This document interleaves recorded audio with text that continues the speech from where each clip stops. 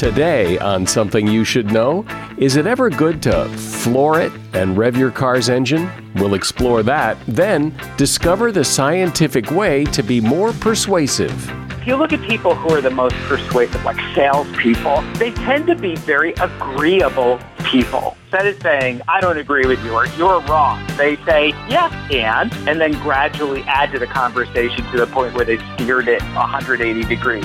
Also, when you have to reboot an electronic device, you're often told to leave it off for 30 seconds. Why? I'll answer that. And networking. We're told it's important, but most of us aren't very good at it. When we talk to people about networking, what people tell us is they just hate it. And when you ask people about how they do it, a lot of what you get is, we go to events, we get a lot of business cards, and we try and find people that can help us. All this today on Something You Should Know. The goal? Explain the 1990s in exactly 60 songs. Tupac, Lauryn Hill, You Oughta Know, Cream. The greater goal? Move past cheap nostalgia to something deeper and weirder and better.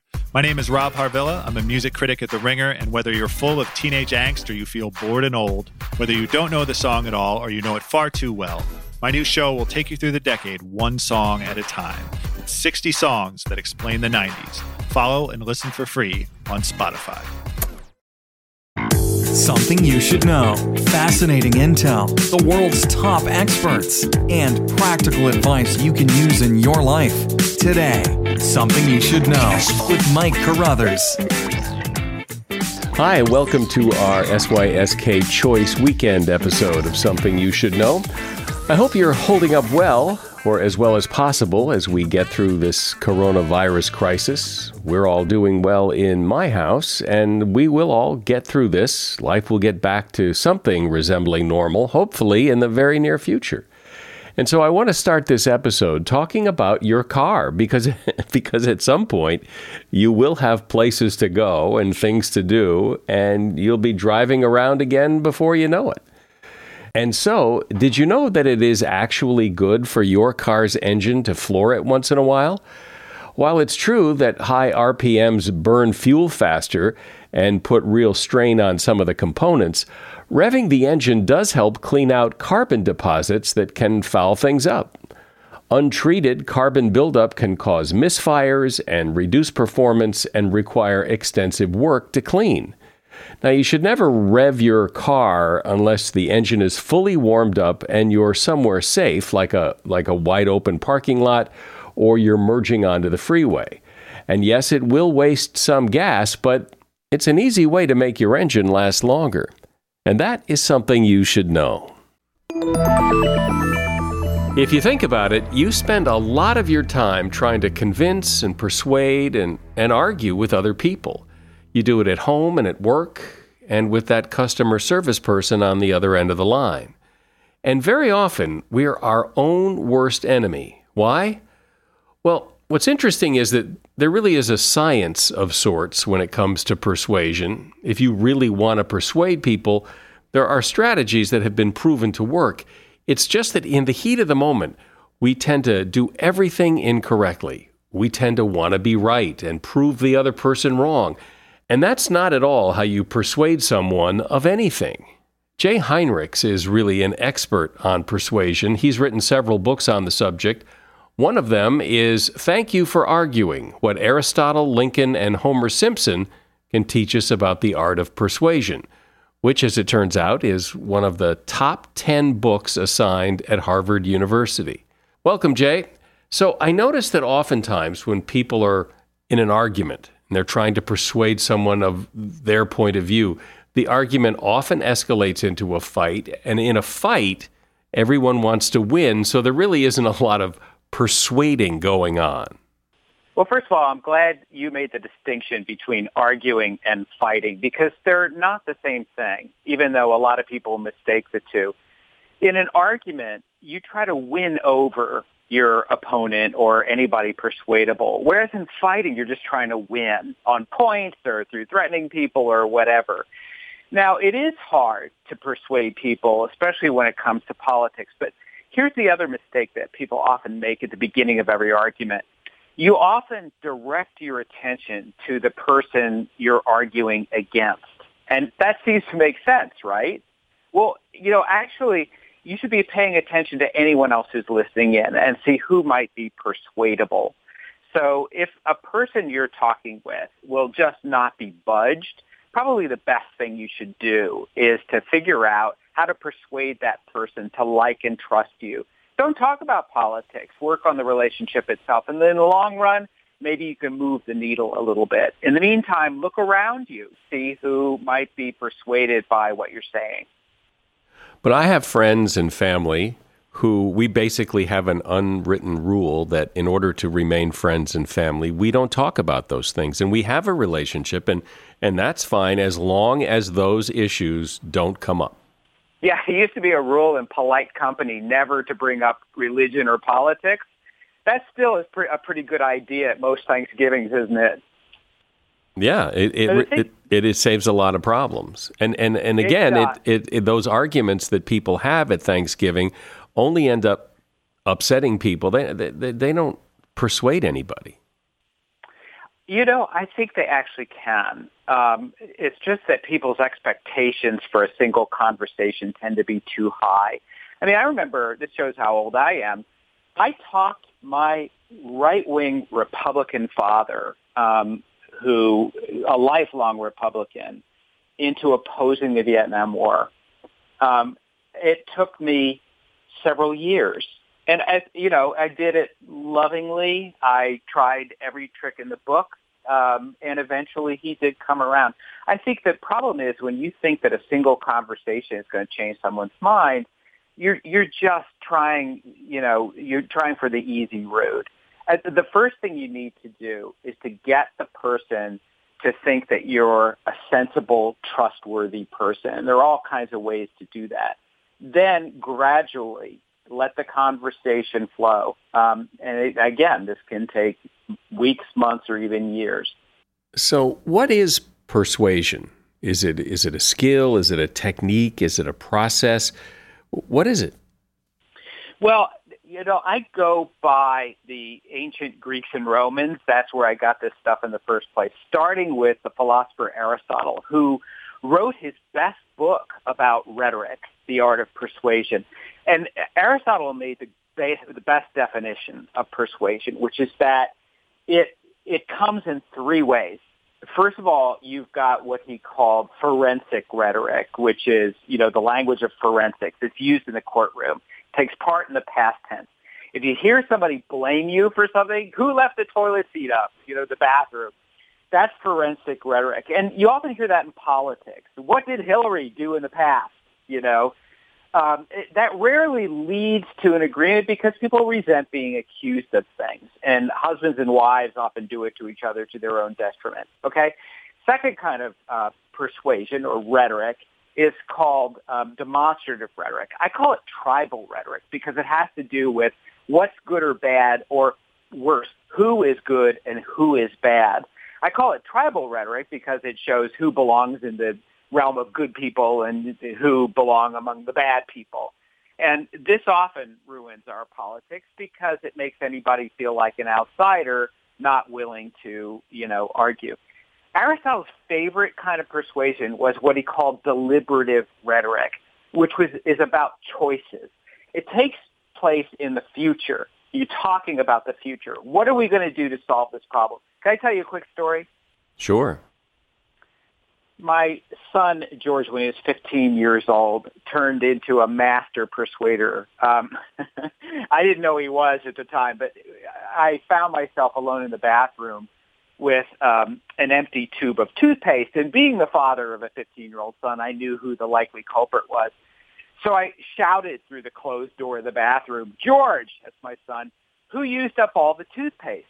And I hear this sarcastic voice from the other side saying, "That's not the point, is it, Dad? The point is, how are we going to keep this from happening again?" Now, I had been talking about the tools of rhetoric for years, not knowing that he was ever listening to me. So I was kind of excited that he had been. So I let him win. I said, "George, you win. Now, will you please get me a tube of toothpaste?" And he ran down into the basement and got me a tube. Now, who won that argument? He switched the conversation to the future, to problem solving. And I had taught him that when you're in trouble, that's the best technique to get out of trouble. Talk about the future and solutions to the problem. Now, on the other hand, I use the art of concession, which is where you let the other person win on points, but actually you set a goal that's a larger goal that lets you win something. And in my case, I got a teenager to run an errand willingly. So I figure that's a triumph of persuasion right there. So that's your ultimate definition. Winning whatever it is you want in some way that makes everybody feel they won. That's a rare occasion, I admit it, but it's what the best of rhetoric leads to. Well, that brings up the how many times have people said, who left the milk on the counter? Well, that's really not the issue. I mean, does it really matter who left the milk on the counter, or who used up the toothpaste, or why is the door open? It doesn't solve anything, and knowing the answer to that question is useless. Right. There's a psychologist named John Gottman who conducted a famous series of experiments some years ago at the University of Wisconsin in a place that came to be known fondly as the Love Lab. Because what he did was he had his research assistants and grad students videotape conversations among married couples and then tried to predict which ones would stay married.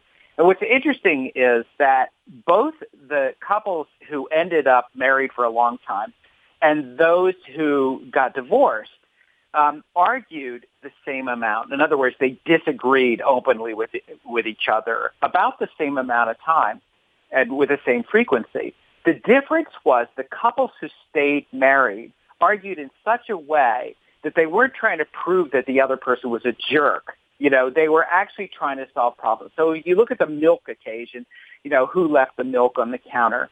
The question is, are you going to argue about how to keep the milk from showing up on the counter all the time? Or are you using this milk as a proof that the other person is evil? Now, that's the difference between deliberative rhetoric, making choices in common, which is what rhetoric should be used best for, or if you're using demonstrative rhetoric to prove that the other person is a bad person. You can see which one leads to the better marriage. Sure. My guest is Jay Heinrichs. He is author of the book, Thank You for Arguing, What Aristotle, Lincoln, and Homer Simpson Can Teach Us About the Art of Persuasion. Exciting developments are in motion. Dell is officially giving out the biggest deals of the year for Black Friday. And there's free shipping on everything. Yes, everything. Whether it's for work, school, or fun, Dell has you covered with doorbusters every weekday. Accelerate all that you do with next-gen XPS and Alienware machines powered by Intel Core processors. Plus, this huge lineup of premium tech is up to $400 off. Call 800-BY-DELL or go to Dell.com/Black Friday. That's 800-BY-DELL. Support for this podcast comes from Wild Turkey Kentucky Straight Bourbon Whiskey. Let's tune in to their one-on-one with Jamal, a real bartender from Old Fourth Ward in Atlanta. I'm making you an old-fashioned today with Wild Turkey Bourbon 101. It just really stands up very well in a classic cocktail like the old-fashioned. It has that perfect boldness. Wild Turkey. Wild Turkey Distilling Company, Lawrenceburg, Kentucky. Copyright 2020, Campari America, New York, New York. Never compromise, drink responsibly. Why does it seem that there are some people who are much better at persuading than others? Not just the words they say, but there's something about them. They're people we want to believe. They're people that we want to follow. They're people that we almost want to buy into whatever they say. Yeah, this is something that Aristotle called the most powerful tool of persuasion of all. And remember, this is the guy who invented logic as we know it. Aristotle said logic really isn't as persuasive as something else. And he called it ethos, which is the character, what someone believes about you or your identity. So ethos is based on several traits. One is whether people think you know what you're doing. He called that practical wisdom. In other words, people vote for successful businessmen and women because they think, well, you're successful in business, you should be good in politics as well. The second factor is what he called disinterested goodwill or disinterest, which has to do with whether you're not beholden to any special interests. You want only what the audience wants. And the third and most important of all is what Aristotle called arete, or virtue. And that's whether you share and hold up to the values of your audience. So in other words, if you know what you're doing, you have your audience's best interest at heart, and you share the same values, you're a good person, you're much more likely to be liked and trusted. And so someone who shares those values of ethos, a leader's ethos, is much more likely to be trusted and believed. The best brands have that kind of, it's the very best brand. I know I can trust it. People are likely not to look at the list of ingredients or where the thing was manufactured because they believe in that brand, or in Aristotelian terms, the ethos. It is interesting that oftentimes that the incidents where we want to persuade, where we want to get our way, are often fueled by anger, the customer service kind of problem, or whatever, the gate agent at the airport, where people just gravitate towards yelling and screaming, which is the opposite of what works, and yet it's so hard not to do it. Oh, it is. I was just flying last week, and I had a gate agent. My flight was canceled. I go right up to the counter. The gate agent says, "Sorry, I'm on my break." My first instinct was just to start screaming, Instead, I ran to another place where I knew there were people who could help me, the information kind of desk. And I was burning hot. I was so angry. But I knew that wouldn't achieve my goal. So if you look at people who are the most persuasive, like salespeople, they tend to be very agreeable people, They're cheerful. They never appear to disagree with you. They use what improv comedians call the yes and technique, instead of saying, I don't agree with you or you're wrong, they say, yes, and then gradually add to the conversation to the point where they steered it 180 degrees. I went to these helpful people cheerfully, and I said, you guys have been having a hard day. It looks like a lot of flights have been canceled. Tell me what you might be able to do for me. And you know what? Instead of putting me on the wait list, for the next flight, this gate agent this helpful person actually gave me a ticket on the flight, bumping me ahead of other poor people who had to be on the wait list. And I'm convinced it was because I was one of those few people who didn't show up furious at them. I was angry. I was just, trying to be persuasive enough that I could hide that anger because it wasn't going to do any good. I love that line, tell me what you can do for me. Wow. Yeah, that's one thing is I'm appealing to the identity of someone who is, in that job, and I'm basically honoring that person for doing a good job before she even does it. In my book, I talk about how to talk a cop out of a speeding ticket. I've had readers tell me it works, by the way. A lot tell me it didn't work for them either. This stuff isn't foolproof. But, one of the things you do is you appeal to a person's, best sense of themselves. And if it's a police officer, you could say, look, how do you think I should prevent going over the speed limit without looking at my speedometer all the time? You're appealing to a person's expertise. Doesn't always work, honestly, but it is a better way than simply saying, I'm furious. I'm angry at you. You shouldn't be working for this airline. You should be ashamed of yourself. Or I hate police. None of that's going to do you any good. And this is the important thing. Before any confrontation or disagreement, when you're either really angry or you're just frozen in place because you don't know what to say, the best thing to do is to say to yourself, what do I want to get out of this? Is it a better relationship with my spouse? or is it, getting out of a speeding ticket, whatever it is. The goal comes first. So what is it you say to the cop? Well, I mean, I imagine a scenario. It's actually not imagined. It happened to me, where a cop stops me for going 5 miles an hour over the speed limit. I was doing like 30 in a 25-mile-an-hour zone. And, my first instinct was to be sarcastic about it. It's like, oh, lock me up, Instead, I said, I found that I tend to be tailgated when I'm doing the speed limit, when it's this slow a speed limit. What do you recommend I do? And the cop said, don't worry about other people. You should just pay attention to, what you're doing. And the thing is, and I said, yeah, that's really good advice. I probably have been doing it wrong all the time. Thank you. And then the cop said, well, look, just don't do it again. And he didn't give me a ticket. Now, it could be he would have let me off anyway because I really wasn't going that fast. But I'm convinced that I set up a conversation where I made him feel powerful and comfortable.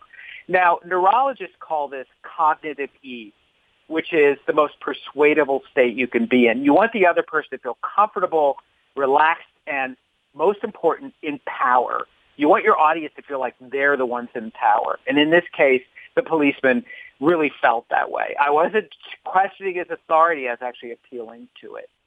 Yeah, well, I've heard people say that when you're in a position of wanting to persuade, that it's better to not act like the expert, but to act dumb in some ways and let them educate you.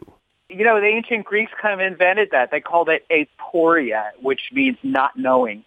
One of the best things to do when you're in an argument with somebody about something like politics, let's say, the best thing to do is not to express your opinion, but ask for the other person's opinion, and then just keep asking opinions. And one thing research shows very clearly is that you're talking to an extremist. The best thing you can do is to get them, ask about facts, ask them to define their terms, and ask for the sources of their information. And often what will happen, more often than not, you'll actually find an extreme person will start modifying their own stance, which in a way is a way to persuade them. So instead of saying, you're wrong, you're absolutely crazy, you could say, this is really interesting. Tell me more. What do you mean by? Tell me more about, is this a trend? What are the statistics? Can you tell me what your sources are so I can go look for them? And often people will start feeling a little bit uncomfortable about their own opinion, and while at the same time sort of honoring you for being respectful of them. I found that to be the case, too, that when you don't act like you know it all and that you're more like you're seeking information rather than trying to persuade, you can persuade better. It's funny that I just had a Twitter review of my book that called it highbrow tripe. So I retweeted that very proudly, and I put in as a reply, highbrow, thanks. If you had one piece of advice to give people, that if you want to be more persuasive, if you want to get your way, do this. I have to make it two things, or really the same thing. One is set your goal, and your goal should be about the future. If you could think about that, just think what's going to come out of this, then you're much more likely to get what you want. Yeah, I think if people in any argument kept that in mind, that they have a goal here, and what is that goal, that the argument will go so much better. Jay Heinrichs has been my guest. He is author of the book, Thank You for Arguing, What Aristotle, Lincoln, and Homer Simpson Can Teach Us About the Art of Persuasion. There's a link to his book in the show notes for this episode of the podcast. Thanks, Jay. This is a real pleasure. Thanks, Mike. It was so much fun. Do you own or rent your home? Sure you do. And I bet it can be hard work. You know what's easy? Bundling policies with Geico. Geico makes it easy to bundle your homeowner's or renter's insurance along with your auto policy. It's a good thing, too, because you already have so much to do around your home. Go to geico.com to get a quote and see how much you could save. It's Geico Easy. Visit geico.com today. That's geico.com. Support for this podcast comes from Pluto TV. Need an escape? Drop into Pluto TV for a world of free TV. Stream hundreds of channels and thousands of movies and shows all for free. Yeah, free. No subscriptions, no fees. Binge on 24/7 channels of Narcos, CSI, Star Trek, and everything from hit movies to the latest news, comedy, live sports, and more. Download the free Pluto TV app for Android, iPhone, Roku, or Fire TV and start watching now. Pluto TV. Drop in. Watch free. How many times have you heard the advice that to get ahead, you have to go out and network? There are networking groups you can join where you can meet people and they meet you and you connect and maybe form some sort of alliance and help each other out. And it all sounds great, but my experience and the experience of a lot of people is that traditional networking isn't very effective or efficient. You can meet a lot of people and collect a lot of business cards, but in terms of actually meeting someone who can help you, well, that just doesn't seem to happen a lot. Larry Mall is the former Chief Learning Officer for American Express and Motorola Cellular, and he is the author of a book about networking called Networking is Dead. Welcome, Larry. So what do you mean by networking is dead? Because I think a lot of people, when they hear that, would gasp and say, what? He's nuts. Exactly. We get that a lot. You can't tell me that networking is actually dead. What we have found is that when we talk to people about networking and the whole idea of networking, what people tell us is they just hate it. And when you ask people about how they do it and why they do it, a lot of what you get is, we go to events, we get a lot of business cards, we have a lot of lunches, and we try and find people that can help us. And so what we fundamentally write about is a different way of doing that that's fairly purpose-driven and also very leveraged in terms of the time and energy you spend for the result that you get. Well, I've always had this notion, I've always had this belief that going to these events and handing out business cards and meeting guys that, have a bakery and another guy that has a graphic design, that's just not going to get me anywhere. I've always thought that, but that's kind of against the conventional wisdom that you need to meet a lot of people because you never know, they might know, and they might know somebody else that knows somebody, and that's kind of this whole philosophy of networking. That's right. But when we find, like you probably have found, when we talk to people who actually do that and ask them kind of what results are they getting, are they moving their organization or their personal life forward, they typically say no. And so you ask further about that, and it really is the fact that you just spread your energy so far and so wide, and it's almost the idea that I might get lucky and at that next function meet that one person who's going to help me change my life. And in fact, what we have found is exactly the opposite to that dynamic. Well, that's it right there. What you just said is, when you think about it, what you're really hoping to do is just get lucky and just hope that there's somebody at this event that can help you. And I hope to get lucky when I, occasionally play the lotto, but, it just never happens. Just doesn't happen, right? And so what we found in really studying this further was that if you look at really successful people and you look at what they really do, first of all, they end up being fairly clear about their purpose in terms of what difference are they trying to make for their company, for themselves, even for their family. They get pretty clear on that, and they have a vision for what they're trying to do in the world.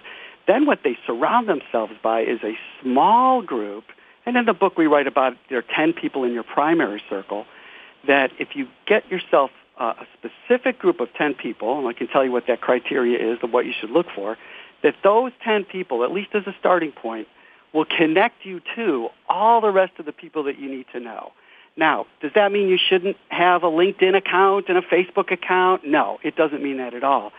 But what we're really finding is that having 1,000 friends on Facebook or a whole bunch of LinkedIn connections doesn't really raise the probability that you're going to find that next person who's going to be transformative for you.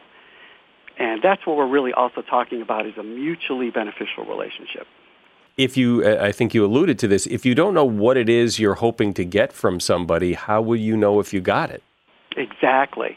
And what I found is that most people in life have their what confused with their why. So if you ask people to tell, if you meet somebody at a function, you say, "Tell me about yourself," they'll tell you what they do for a living. They'll tell you, and some people actually would tell you how they do it. But if you ask people to tell you why they do it, what's the because, if you will, behind what they do, they have a harder time talking to you about that. And so if you're not clear about that, it's really hard to know how to find the kinds of people that can help progress your purpose forward, because what we find is that people who are clear about their purpose have a kind of a larger, I don't know if it's a larger, it's a more full sense of what they're trying to do, and they just find opportunity all around them because they're so clear. Where do you find those people that make up your core group then? So it's interesting. Part of it is potentially with people that you already know. But what we find is that we don't get to know people below really the surface of what they do and maybe some images we have of them. And it's interesting to find that as I was doing this whole method myself, there were people, for example, in the companies that I've worked for, that once I started to get much clearer about what the difference I wanted to make and what how others could help me and how I could help them, I started to have these conversations with people where I dug below the surface of what was going on and found people that I had no idea the story of their life. And everybody's got a story, right? So you start to hear these stories of people's lives and the connection points, and pretty soon you start to attract possibilities and attract people who want to help you, and you can potentially help them. All right, so clearly the old way doesn't work, and I think that's a lot of people's experience, is that the old way of just trying to get lucky doesn't work. So if that doesn't work, what does work? How do you start doing it your way? That's a great question. So what we talk about is starting with taking a look at your specific network that you have right now and your 10, we call it, your 10 primary circle. And the people in that circle should really have three things going on with them that would make them qualified, if you will, to be in your circle. Number one is that they are somewhat, driven by a sense of purpose. They want to make a difference somewhere. And hopefully it might even be the same one you want to make, but it doesn't have to be. It can be just that they are, living on purpose, so to speak. The second is that they are what we call exchangers, and we make a very specific difference between givers, takers, and exchangers. And these are folks that are really interested in not keeping a scorecard about who's doing what for who, but they're interested in getting to know you in a way that they'll be looking for possibilities for you even when you're not looking for possibilities, and that's how it's worked for me. And then the third thing is that they also are interested in creating a vibrant network, another group of 10. So if you can find one person to look at your network and look at the people that you're surrounding yourself and find one person who you feel is a real exchanger, you are on your way to create a powerful, powerful network. These people, these 10 people that I have in my network, what's my relationship with them and how do we communicate? What I have found is to use all the means necessary that you have, both electronic, phone, if they live close to you, face-to-face. But I'll be honest with you, in my network, a lot because I moved around the country, in my primary 10 circle, I would say right now about 4 are local and 6 are not local. So we use a lot of email, phone conversation, and just connect with each other also through LinkedIn and other places where we are making each other aware of possibilities, connections that we should make together, introductions that we're making for each other. And now these relationships are ones that I have definitely formed over several years. And I can also tell you that those same 10, they change over time, depending on what stage you're at with what you're trying to do. But it's really about getting people, with those 10 people, at least to start with, that you are paying attention, so to speak, and being purposeful with those folks. And keeping those relationships up. Absolutely. And a lot of people will tell you, well, 10's even too much for me, and that's fine. If you're going deep with several people where you just feel a lot of resonance, so to speak, and you're exchanging a lot of information, you're exchanging wisdom, you're exchanging connections and possibilities, then, 5 may be really all you can keep up with. The point, again, is to pick the right people that will also have strong networks and kind of work this way so that you can leverage yourself and your time from a very practical standpoint. How do you know that your way works any better than the old way? Well, that's a very good question. I don't know that there's been any, scientific studies on it, but we have found that there's just a point of where your networks get too big, they start to lose energy. They start to lose a way of having any purposeful form that people can do anything with. And so we find the people that have been really successful are the ones who are managing this a little more strategically and making these stronger connections. They still have, you still want to have loose ties, if you will, have people out there that you're paying attention with. I'm definitely not saying you cut yourself off from everybody else in the world, but 10 people, that would be not what we're talking about. But it's really important to leverage your time and energy with the people that you can help the most, that can help you. But if you've got 10 people or however many people in your network, how long do you keep them before, you realize, this guy has never done anything for me and I've really never done anything for him, so maybe it's time to retire him and go get somebody else? That's right. And that's why we use 10. Obviously, this is a guidance. For some people, they have close relationships with more than that, and some people it's much less. But if you keep track of these 10 kinds of folks that you can say, are we really exchanging? Are we still relevant to each other? Now, I've had people that have been in my primary circle and have dropped out, and then years later, because of a change in my life or change in their life, all of a sudden it just seems like, boy, we're just really back in touch a lot right now and helping each other out a lot with different kinds of things. And it's the wonderful thing about that, it's like just like that friend maybe you haven't seen in 10 years, and all of a sudden it's like you've never left, right? So it's that same kind of feeling that you have with somebody like that. This is a question maybe more nuts and bolts, but if you identify somebody that you would like to have a closer relationship to, how do you do that? Very specifically, how do you do that without, like you sound like you're asking for a date or something? I mean, how do you pull somebody in a way that is more comfortable? Right. One of the most powerful ways is to have an introduction from somebody else. And it is the tools that are available in terms of LinkedIn and Facebook and all these other tools make the finding who's out there and what they're doing and, where you might have an area of common ground much more accessible than it's ever been in the past. So it's very possible that you may know somebody who knows somebody who knows that person. We find that it's the best way, if you don't know the person at all, the best way is to have somebody else make an introduction for you, very practically speaking. If that isn't possible, then I have, personally reached out to people. But the difference is that I start from the idea of what I'm trying to accomplish. It's not just about here's who I am and here's what I want. It's about what do I want to accomplish and what support. I've noticed that you're working in the same area or you're trying to accomplish something very similar. Is there some way that I can help you? Because we really believe in the idea of giving first. And just make an offer. A very simple offer is the best way to start to see if somebody's interested in exchanging with you. But is that not like when somebody dies and you go to the funeral and you say to the widow or the widower, if there's anything I can do, and of course there isn't. No one's going to call you and go, there's something you could do. Could you pick up the groceries next week? No, nobody ever comes back because that question is so vague. Is there anything I can do? Right. Well, that will come as you get to know them and you get to know what they need. In other words, it's more than just saying, hey, I'd like to get to know you. It's like doing a little bit of your own due diligence on the person.